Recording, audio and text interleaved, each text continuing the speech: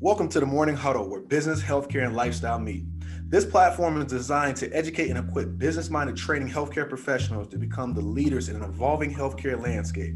We are your hosts, Dr. Jermaine Fetti and student Dr. Kamal Smith. Today we will continue our conversation with Dr. Shaina Holman. We'll dive deeper into the business end of what it means to start up a practice from scratch and discuss the system she's created to manage her life both professionally and personally. Enjoy today's episode.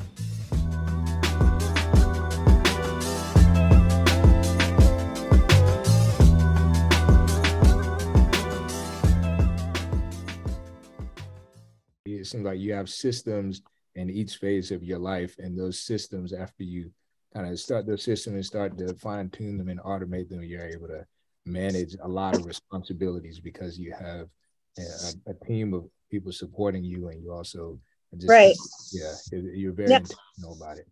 Yeah, now I've talked to other practice owners. They're like, but I want to go home at the end of the day. Well, you can't. You have to crunch your numbers. You have to do some amount of managing at the end of your day. I mean, you can't just literally do nothing. Like, that's an unrealistic expectation. As an associate, you walk right out the door. Right. Yeah. Not as an owner. And especially like in a phase I'm right now of growth where I'm onboarding a lot of people, I'm not walking around the door. But I have an office manager. I have a clinical manager. I have lead assistants. I have a lead hygienist. I have a finance person. I have a leadership team, and they take care of a lot of stuff. So the stuff I do at the end of the day is more on the level of auditing a few different things, but it has to be done. I mean, you can't not do anything. But no, I don't pay my own bills or anything, but I audit my bank account every day and cross-check every expense and I manage my budget. I do certain onboarding tasks for every new employee.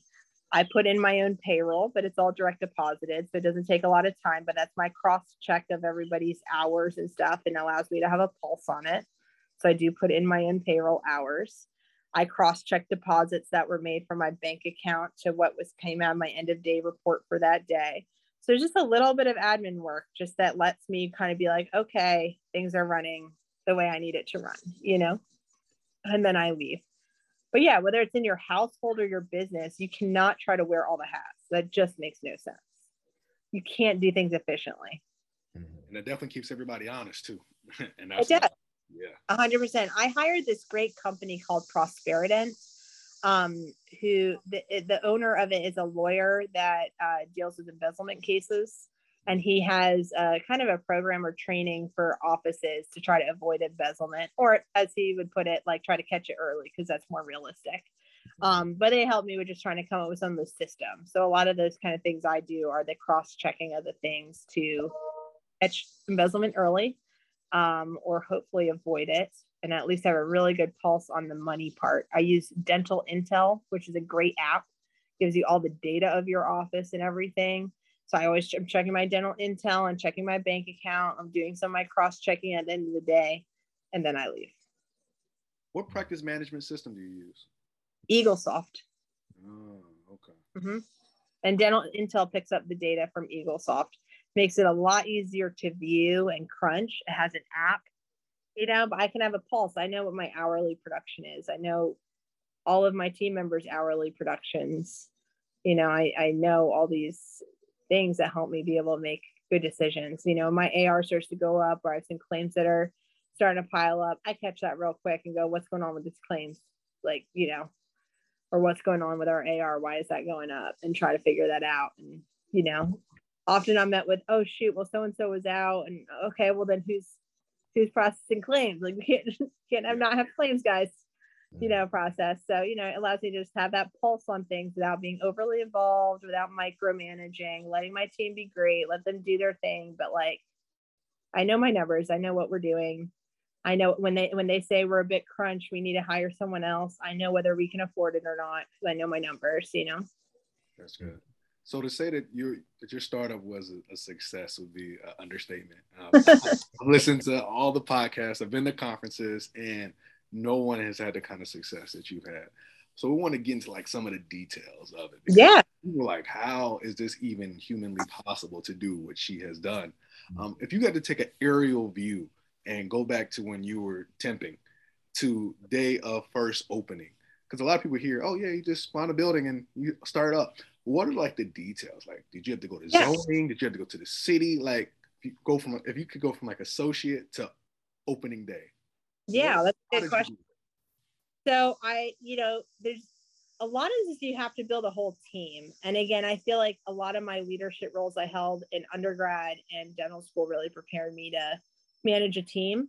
I didn't hire any kind of consultant or anyone to walk me through it. And like I said, I didn't even really know a lot of a dental practice, how to actually run it. I just knew how to be a dentist.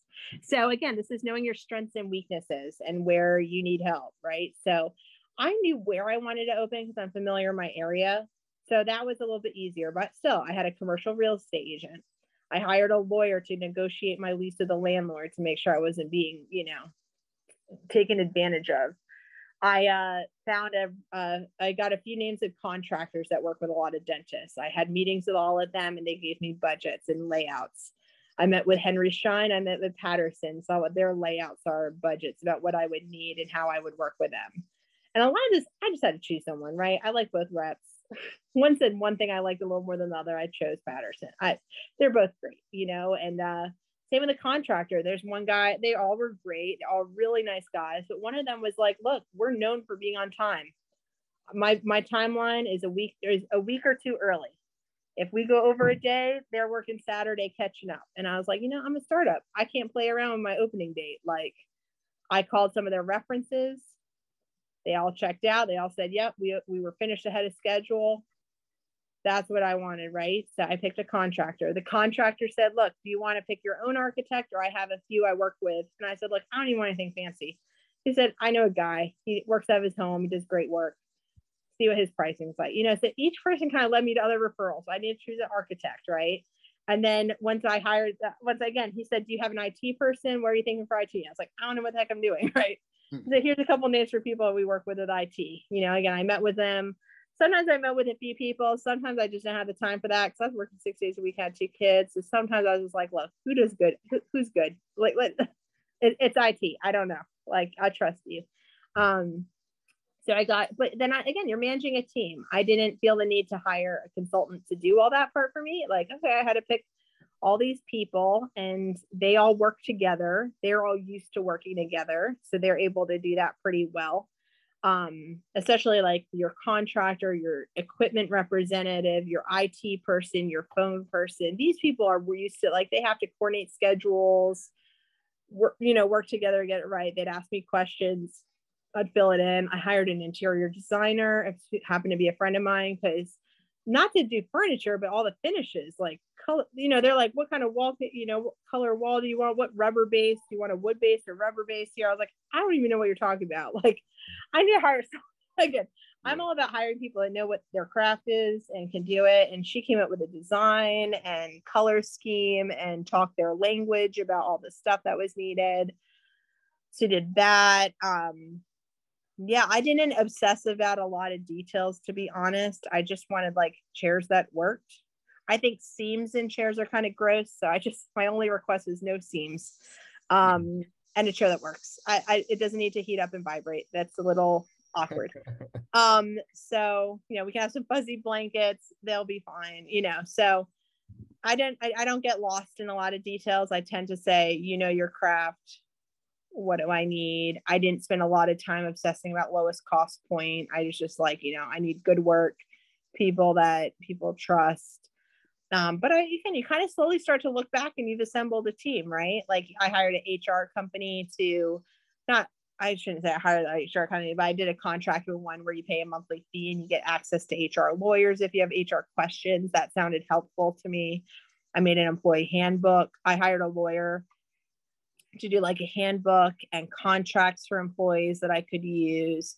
But yeah, you start just to kind of create this team and get all this paperwork together and get all your ducks in a row. Here's my son here. Can we have a fish food? Is it more fish food? Yes, I will. My son's requesting fish food ice cream. It is amazing. Okay.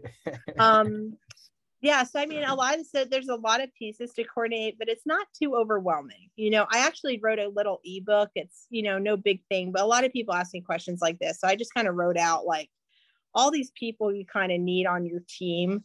but it's really not too much to figure out. And once you start finding certain people, like a contractor, again, they're going to say, okay, we need all these things in place.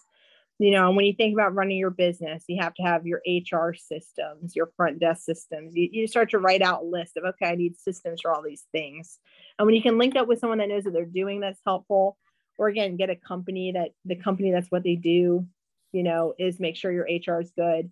But from being at other offices, again, I saw these situations where people being paid in cash, or someone does something, they're like, well, I had no job contract, so I just did this. I'm like, oh, no. Like, we need actual contracts. There needs to be an actual employee handbook. Like, there's a lot of things I could get in a row. So some of this I'd learned from other places, but yeah, that I can give Kamal the link for that. But I mean, that little ebook download is really inexpensive. It's just like something that just easier to answer people's questions about this kind of thing, but kind of gives you a list of these people that you need on your team and to organize. But then, yeah, I went to, some leadership CE and stuff, and you hear about from a lot of these different companies now. There's a lot of new companies that are helping dentists manage things. So there's a lot of cool companies you can link up with, but that's why I looked at things like dental intel. I was like, I see the value in that. It's expensive. That you need to know your numbers to make any business decision, and quickly. I can't run 1 million reports every day and plug them into spreadsheets. Like, I need easy to view data. No, I can pull easily. Again, in the HR company I mentioned, a good payroll company that automates a lot of some of these payroll companies now, they can do your HR handbook. Or, your employee handbook, they can do your contracts all within one platform, which is great, so sometimes those companies are good to help with. Online scheduling is huge. I signed up with Local Med from the beginning. Having online scheduling as a startup is fantastic. That's why I could have 53 appointments before I even opened up, because they were already scheduled online. I actually set up my server in my living room because it wasn't ready to install in my office yet. Just so people could start online scheduling. And then we moved the whole thing into the office when it was ready. It's kind of funny. But yeah, you start to just form this team around you, and it's crazy that you step back and you're like, it's all happening, but it's definitely doable. Like, if the idea of organizing all these people together is too daunting, and you think that, you would need a consultant to do all that for you, that's where you really might want to reconsider if this is even a good path, a startup, because it does take some coordinating and leadership effort, but so does being an entrepreneur. Like, how are you going to manage employees? How are you going to manage you have to be able to sit down and manage these people and this team and not be too intimidated by that. Having a consultant to help you with something specific, like, again, how do you catch and prevent embezzlement, or help you with a marketing plan, or help you with something specific is one thing. But the notion that you're just going to pay someone an obscene amount of money and they're just going to like do it all for you is, I don't know, it should make you kind of question if if this is even like what you should be doing. So going through this process, I'm sorry, go ahead. Oh, sorry. I was also going to say, like, even insurance credentialing and negotiating contracts with insurance, none of this is that hard. I mean, just fill out a big packet of questions, but it's not horrible. Like, to me, it wasn't worth spending several $1,000s for someone to fill out forms for me. Like, fill out a form to credential yourself and apply. It's not hard. I mean, and even negotiating is not that hard. They give you a fee schedule, and then you say, I want to negotiate. They'll say, what 20 codes do you want a higher price on, and pick some and give them a number, and you either accept the number or you don't. But like, that's all they're doing. It's not, I don't know. You can't be so scared of the process that you're just willing to throw away tons of money at it. Like, you have to do some of these things. But for people to charge that high amount, they have to create that kind of fear, like you need me to do these particular services, or they're not valuable to you. Right. So that feeds right into my next question about, I'm sure you had a lot of fears when you were starting up. So it's really two-part. What fears were actually warranted? You was like, yeah, it was actually scary. And what parts were you like, it wasn't nearly as scary as I thought it would be? I was scared about just being profitable. I was thinking, okay, I need to keep my expenses really lean. And, it's going to be hard to like make a profit, because that's what people would tell me. It's going to take a couple of years. Like, my office manager, I told her, my accountant, I think think my accountant said we'd do something like 275 is like a good ambitious goal for the first year or something funny. And my office manager was like, that is a joke.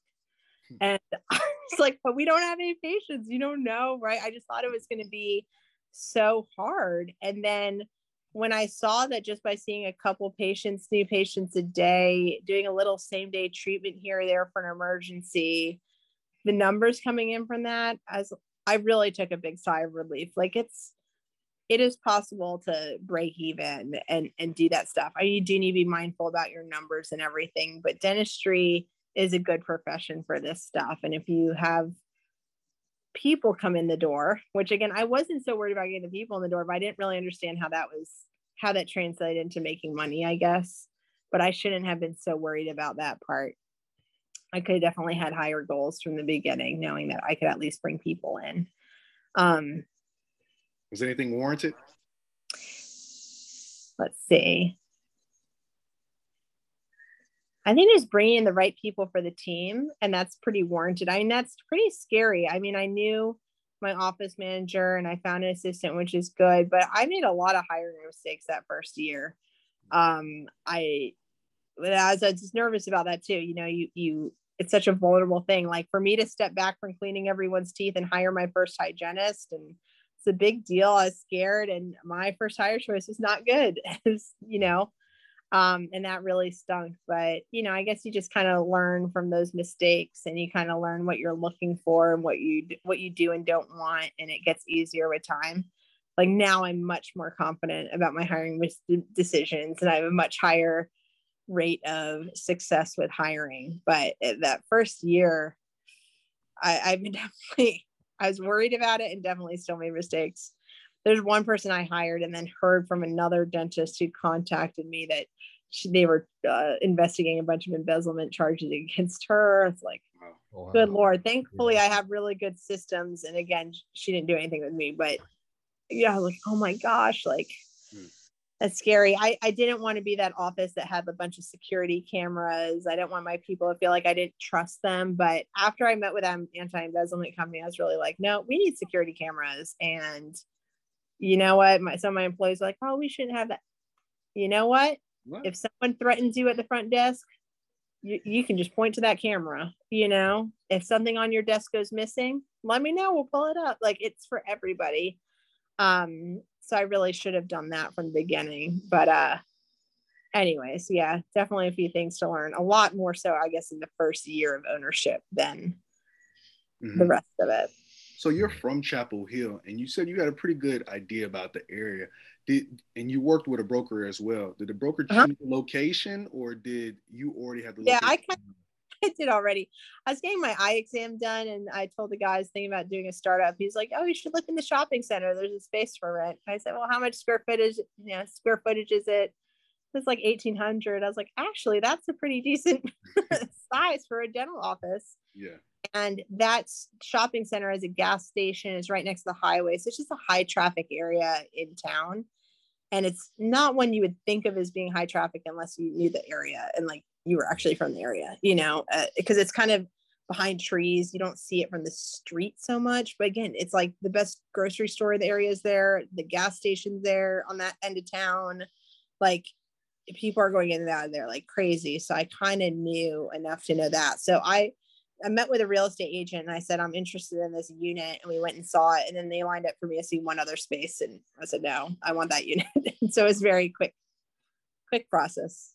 What was the initial specification? So you started with 1,800 square feet. Like, start with four I had five rooms plumbed. I built out 2. Okay. I had one assistant and that one office manager I hired. That's pretty much it. Okay. Now, since then, I've done 2 expansions into the 2 office spaces next to me. So we did one expansion after like a year and a half, and the other one I just opened like a few weeks ago. Brag on yourself a little bit. What does it look like? It's awesome. So the first expansion we did, I added 3 more rooms. So that was 8. That made our reception area extremely tiny relative to the amount of chairs. And I was a little nervous about that. But then a couple months later, COVID hit and it became a non-issue because then people were just waiting in their cars. I was a little nervous about like when they're no longer waiting in their cars, how is this going to work? And then the office space next to that one became available. So I took a sigh of relief and realized we could create a larger reception area in the new space, create more. Again, I'd also started squeezing computers between computers at the front desk, and it was starting to look a little silly. Yeah. There's like no privacy when you're talking to the person next to the other one. So I decided also we really needed a bigger front desk. My team was on top of themselves in the break room, which again, luckily 7 to 3s. I didn't have a lot of people and COVID. We weren't really using the break room in a traditional way anymore. So I had that in my favor, but it was also like, well, once COVID's over, how in the world this break room's a joke. So in the new expansion, I added 4 more rooms, a big break room, big reception area, expanded the front desk. It is awesome. So now it's 12 ops, and I have 4 hygienists, trying to hire a 5th one at the moment.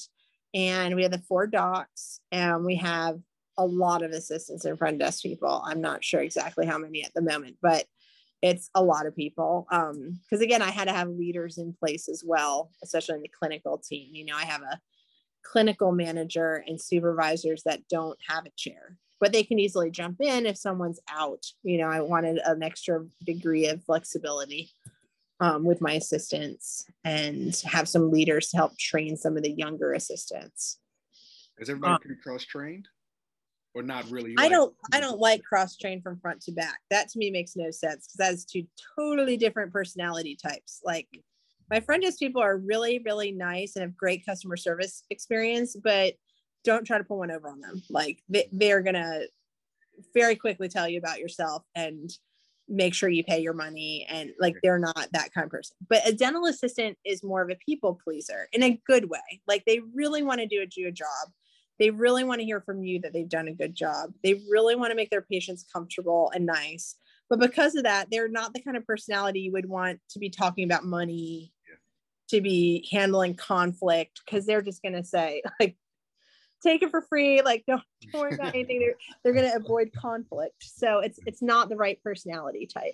And you want an assistant that really cares about being a good assistant and really wants to make things easier on you and wants to, you know, help you with things. So I don't cross train like that. But among my front desk team, there's a lot of cross training. Like there's pretty much everyone knows how to verify insurance benefits.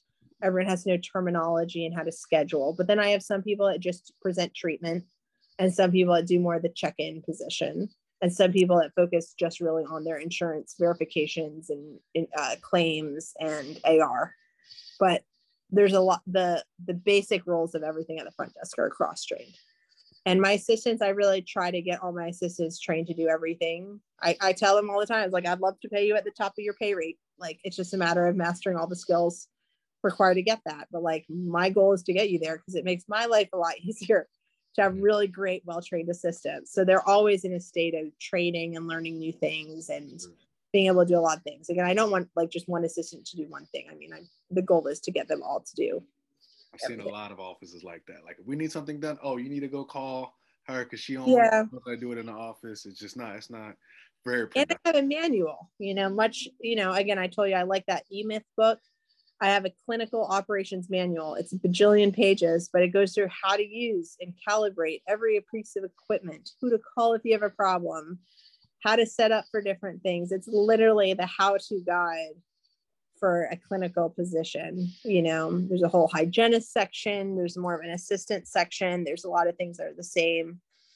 And same for front office. I have a manual. I have an associate's manual, so my associates can read that's cool. on all the things I want them to know. Again, some of it's technical stuff, like how to use equipment. Some of it's the softer things, like every time when you do a filling, take a picture before you touch the tooth. Take a picture when you expose the cavity. Take a picture when you clean that cavity out. Take a picture when you fill it up. After the appointment, you sit somebody up. You ask them if they want to see what you've done today, and you walk through what they've done. Before you leave that room, if they have outstanding treatment, you remind them of that. You talk to them, you answer questions about that. You tell the assistant how much time you would need for the outstanding treatment, anything about scheduling. You present a treatment plan, and then I need you to walk to the front desk and talk to the treatment coordinator about your treatment plan. Anything they need to know about that before they schedule it. Is there an order it needs to be done? Is there a time difference between different things? Is there anything that can be done today? Like, you know, but all those types of things. There's a system for all of it in office. Mm-hmm. So it's in that manual. I love it. You're very structured. Yeah. But I try to be like crazy. Like I've also worked in offices that are so overly programmed that you can barely function. But there's also just has to be certain systems to certain things. And people need to have clear expectations and know how to do things. So you said in your process, you hired a lawyer to help with negotiations. So as far as tenant allowances and those kind of things and free build out time, and how did that part work? Was that something that your landlord was pretty generous with? My landlord was pretty generous. I think for my first construction project, I got like $100,000 in tenant improvement allowance, which is huge. And I talked to my CPA about it and explained like I could get more money, but then my rent's going to be higher. Like, how do we make that decision? And the CPA's advice was take the money. Like right now, that money is going to make you money more so than it would be to save it. And I thought that was really good advice. Like with that extra $100,000, I was able to buy equipment that helped make me money in a way that I wouldn't have had the ability to do without it. So that was great. So, you know, kind of weighing that with the CPA is huge and understanding like a lot of these costs are going to be write-offs anyway. So if you get that money and you buy something with it, we just write it off. Like it's, you know, makes more sense to take the money. So some of that's a conversation with the CPA. But you can hire a lawyer to review the lease, you know, commercial lease. And my lawyer actually did all the negotiations for my shopping center's lawyer because I wasn't dealing with an individual. I was dealing with a whole company that manages a lot of shopping centers in the US. So they have a team of lawyers. They have property managers, all these people, and they've been great. They're very responsive to concerns. And I mean, I have no complaints about them. But yeah, I mean, they had to go through that thing with a fine tooth comb. Sorry, let me turn that to. But yeah, they had to really go through my lease very carefully to make sure there's nothing funny about it. But there's even like my lawyer suggested that we add a part that says that they can't rent any other space in the shopping center to any other dentists. And the lawyer said, do you want to say any specialty or just general? And I said, no, I think we should say any specialty because I do a lot of specialty procedures. Like, I think that's an important thing that I need to have in my lease. So they can't just rent the space next door to some massive, you know, dental group practice or something because that happens. You know, I reserve the right to demo my space if I leave. Because I don't want what if I left and like I have this beautiful dental office that someone else can just walk right into, like that doesn't make any sense. So I was like, I'd probably, as silly as it sounds, I'd probably demo it just to not, you know, cost me nothing to demo it, and then someone else has to like actually rebuild it out, you know. They're not just going to make money off of my construction expense. Yeah. Did you write a refusal? I'm guessing that's how you're expanding into these other spaces. Yeah. Okay. So yeah, but they know all this stuff and they know it's standard and not in a way that I don't know how to negotiate with another lawyer. I mean, that was, I was like gladly threw money at that. Like I'm not doing that. That's money worth spending. I feel like I've talked a lot about throwing money at this and that and this, that. Also, I joke with people that I'm half Jewish and half Indian. I'm not about just like wasting money on things that I don't need to waste money on. So I just save money in a lot of different ways too. And we could talk about that if you want to, but I didn't, you know, there's certain things like that you don't want to save money on. Like hire a lawyer for your stuff. Don't just use someone else's employee handbook. Like hire a lawyer and know your employment laws for your state and make sure you're very clear on that and all that stuff in your handbook. But yeah, the legal stuff, I feel like I'm really strict on. I mean, I want every I dotted and T crossed. So as you're in the process of them building it out, I'm sure now you're working with insurances, trying to figure out who you're going to be in network with, who you're not going to be in network with. How was that process for you? How did you decide who you wanted to work with and what insurance companies you wanted to work with? And I probably didn't give a ton of thought to this, to be honest. So again, as a new dentist, but I thought I want to accept Medicaid because again, that's my, you know, patient population I'm trying to help and my giving back, and that's my special needs patients. And I wanted to be mostly out of network because I knew that was going to be how that would work. And I knew if I was bringing people in based on wanting to see me, that that means I don't need to be insurance dependent. And I was confident about that part. At the same time, Delta and Blue Cross Blue Shield are really difficult to be out of network with. Are you guys already familiar with this? Just because like they only pay the patient, not the dentist. Mm-hmm. So you have to either have people paying full up front, or you have people put a credit card on file, which I mean, that's hit or miss. It just kind of seemed like it'd be too difficult to deal with. So I decided I'd just be in network with those two. And with Blue Cross Blue Shield, I negotiated and got to their highest pay structure, which is amazing. So I'll probably always be in network with Blue Cross Blue Shield. And Delta is terrible, as we all know. Terrible reimbursement rates, increased fees in a long time. I think they just did a small increase, but not easy to work with and very low rates. So at some point I probably will look into dropping Delta Dental. I mean, it's just, I think if I get as booked out as I have been prior to the expansion again, that might probably be my next move. Because even if all my Delta Dental patients left, if I'm booked out 5 months, I'll be fine. Yeah, that's good. So yeah. Wrapping up this entire startup process, what advice would you give someone if they're interested in doing a startup just like you? I think kind of like what Kamal was actually saying at one point. I think the first thing you really need to think about is your strengths and weaknesses. Do you like managing people? Do you like managing a team? Do you like the idea of that? Do you have a vision? And like, what are your strengths and weaknesses? Like, is this really something you want to do? Like, what is your motivation to do it? Because if you don't like those kind of things, you don't like leading a team, you don't like managing people, this can be a completely miserable process and very financially dangerous. I think it's hard to be a business owner and not like numbers and math and be able to look at your numbers and math and really analyze that. So that's again, being a strong leader and numbers, it's hard to just not be good at those two things and just find the yin yang and figure it all out. Those are two really difficult pieces. But yeah, if you can really look at your strengths and weaknesses and you feel like you can build that team to compensate for those things and you're excited about the process, then this is a good thing to be doing. But yeah, in the wrong situation, it can be very bad. That's good. And then my last question is, what should we expect next from you from a practice standpoint? You're a rock star.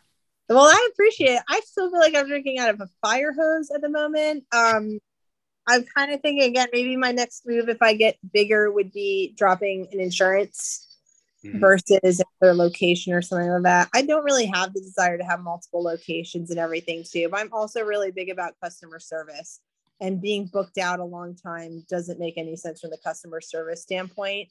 And again, I'm a good business person, and not accepting new patients is not a good idea either as a business. You don't want to really ever be doing that. And that also messes up your dynamic as a practice. So I don't know. We'll see. I don't know exactly what's going to come next, but I just want to make it through this last expansion and have a happy team and happy patients, and make sure I'm keeping things in check myself. And, we'll kind of see where it goes from there.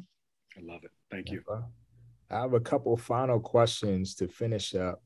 The first question is, after someone has their practice, they have their practice up and rolling, what would be your marketing advice, especially with leveraging social media as you have, in limiting costs as far as marketing costs, while also building very fast and expanding? Yeah, I mean, I have a few suggestions that all kind of play off of each other. I think being an active member of your community goes a long way. When you're out and about and people just know your face, know your name, know what you're about, because you're doing things and that those things are genuine.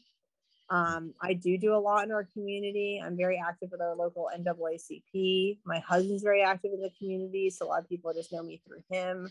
We do a lot of like giveaways of things. I support different nonprofits. I go to different charity events. I'm active with my kids doing sports and activities. I meet people at these social things. I talk. I'm friendly. I'm known in my community. I think that goes a long way when it comes to marketing, because people know me as a genuine person and they know what I'm about. I think having a great website goes a long way. Does not need to be expensive. When I started my practice, I just had somebody local do it on a WordPress. Like, it was not fancy at all. but I wanted it to look a certain way and read a little bit more like a blog, be very personable. I knew how I wanted to feel and whatnot. And I made do with my budget and then we got it done. But I did spend money for a much nicer website later that I really feel like tells my story, leaves people with answering them my why question and knowing what we're about. And I think that website goes a long way. So I was told that a lot by patients is that when they went to my website, it looks so different than other people's. It really stood out. My team looks like they just like each other. They just seem happy, things like that. I think that stuff goes a long way. And I think social media is just a huge tool and it's so inexpensive. I would do a lot of Facebook Live because those get a lot of reach. You put a little bit of money behind some of these posts. It doesn't need to be a lot, $10, $50. It goes a long way.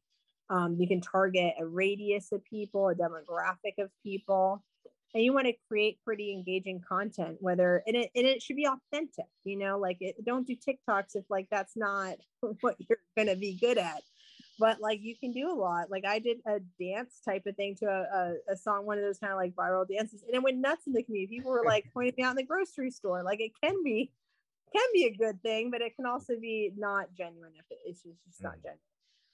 I did a lot of Facebook Lives, like I said, because I think they just give the best sense of your personality. They're very genuine. Like I give office tour one.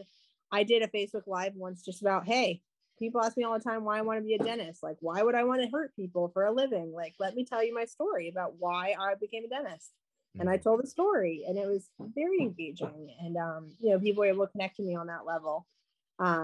We talked about like, hey, if you don't have a dental insurance, let's just do a little Q&A real quick about dental insurance, what you need to know, how do you pick out a good plan?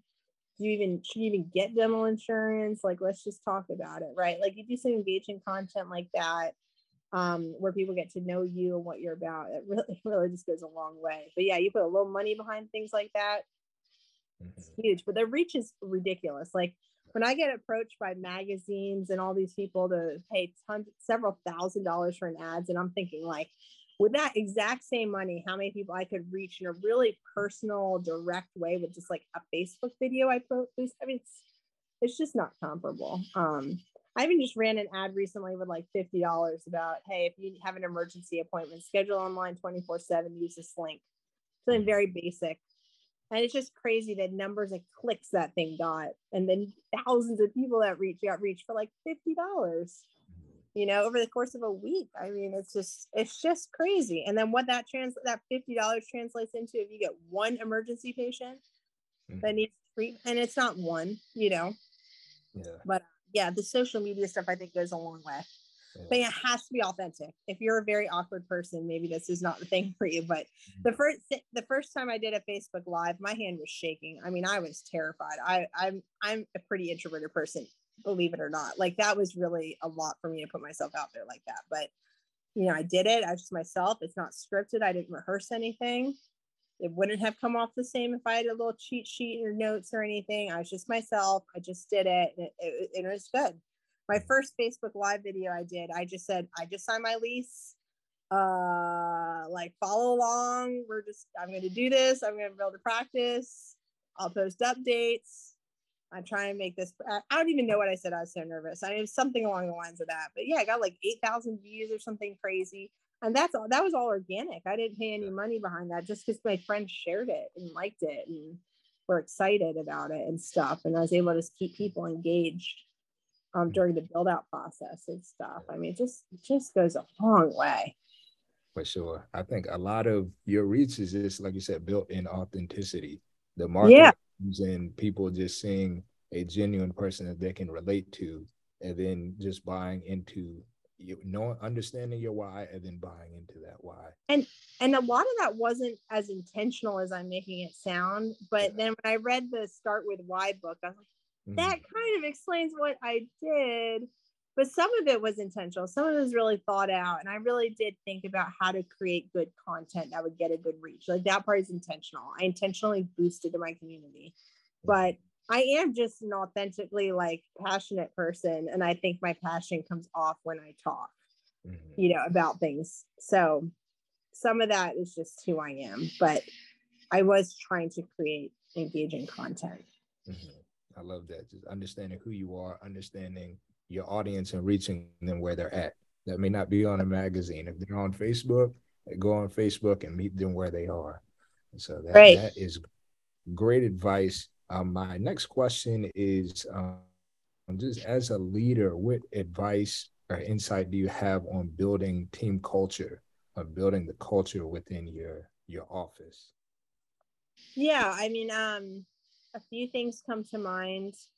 I really try to lay out my value system with people when I hire them, and again, done in an intentional way. Even when when it comes to even things like benefits. Again, my job as your boss is to take care of you. For me, what that means is you're paid well. You have health insurance. You have a 401k with match. You have short-term disability insurance. Holidays are paid. And you'd be shocked how many dental offices do not give MLK and Juneteenth as paid holidays. I just think that what are you telling your and or even just any holidays, like some of them really don't give much. You get Christmas Eve, Christmas Day, New Year's, New Year's Day, but like there's just very few holidays. I was like, look, I want you to rest. Mm-hmm. You have PTO. I want you to take time for yourself. I want you to enjoy your life, right? Like, again, you're never going to be told to just get off the clock. It's not how things are. If you need a certain number of hours, you tell me. Our work week's built in to get about 36. If you need 40, you let me know. I have things.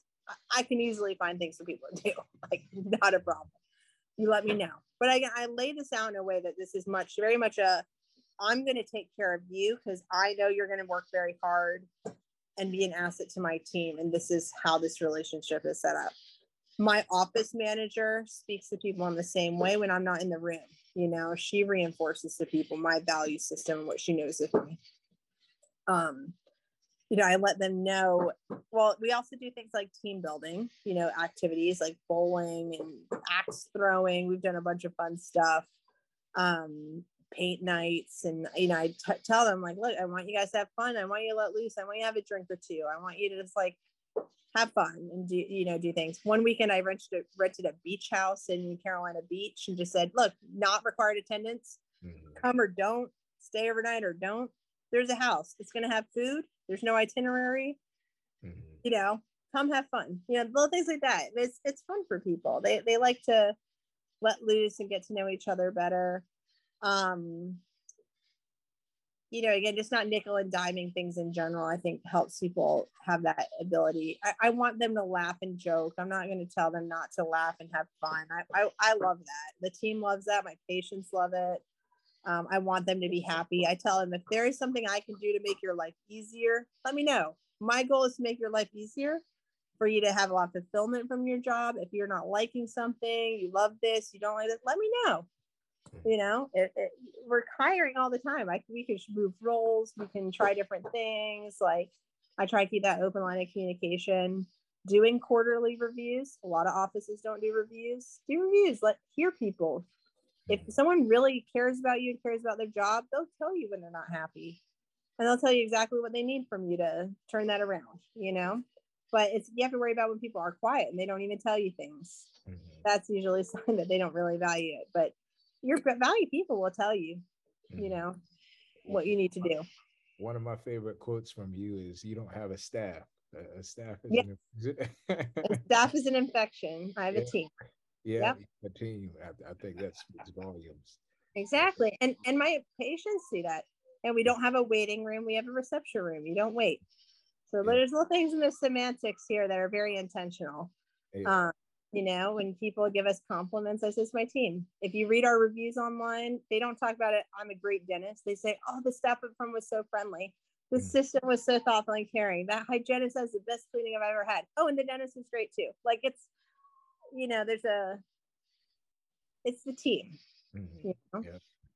We have a group chat online. I think that's fun for people. Share things about themselves. A team huddle in the morning. Again, let's get on the same page. Share funny things. Tell some jokes. Mm-hmm. Let's have a good laugh about something ridiculous that happened the day before. Oh, yeah. Try to keep that culture. But I'm very aware that I set the pace. Mm-hmm. A lot of dentists don't even show up to their own huddles. No, like you're leading your huddle. This is your team. I take that role very seriously. I set the tone, and I know that I do. I can't come in with my head down. I'm not running out the door at the end of the day. Yeah. They know, every one of my employees knows I'm the hardest working one in there. Not because I'm there all the time, but they know that everything I do is intentional. They know I'm taking care of them. They know, there's just a culture there. Yeah, I think setting the pace as the leader of your office, not having a staff, having a team. Yes. So just lead with authenticity and take care of your people, and your people will take care of you and your practice. 100%. They know it. Yeah. So Dr. Holman, do you have any final words for dental students and new dentists to be as successful as possible in their careers as we close? Always keep learning. Always keep challenging yourself. You should want to be challenged to be better, whether it's taking a class, getting some hard advice from someone you work with.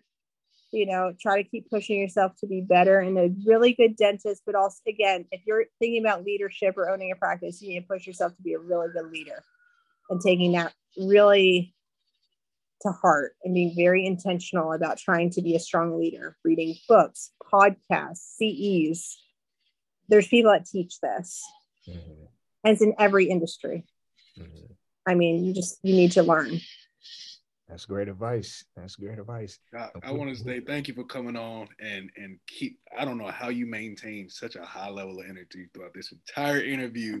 After a long day, I hear babies crying. There is babies. Your ability to focus is crazy. That's okay. My husband, that's impressive.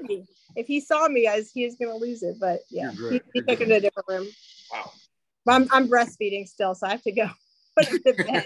Okay. With respect your time, we will end here. But thank you very much, Dr. Holman. Yes, you're welcome. Generous with your knowledge and your insight and experience. We really appreciate that. And we know everybody listening to this has really gained a lot from hearing your words and just you taking the time to speak to us. So thank you. I appreciate it. I really do like to share because I learned a lot from listening to other people. And I just think it's what it's all about. I would love to see more people do startups and not feel the pressure to join corporate groups or buy established practices necessarily if that's not what you're really being called to do. Mm-hmm. So it's possible. It is possible. We will end with that. Thank you, everyone, for listening to Morning Huddle, and we will see you next time.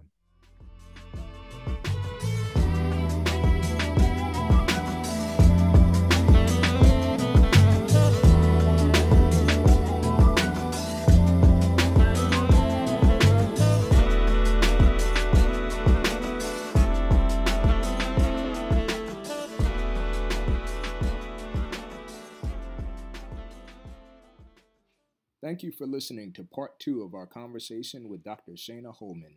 Stay tuned for our next episode coming soon, and let us know what questions you have and you want us to ask in our next episodes. We always want to engage with our listeners and make sure we're giving you the most relevant and helpful content possible. You can send us questions and suggestions at Dr. NBA LLC and at the Visionary Institute on Instagram and social media platforms. Until next time, this is the Morning Huddle.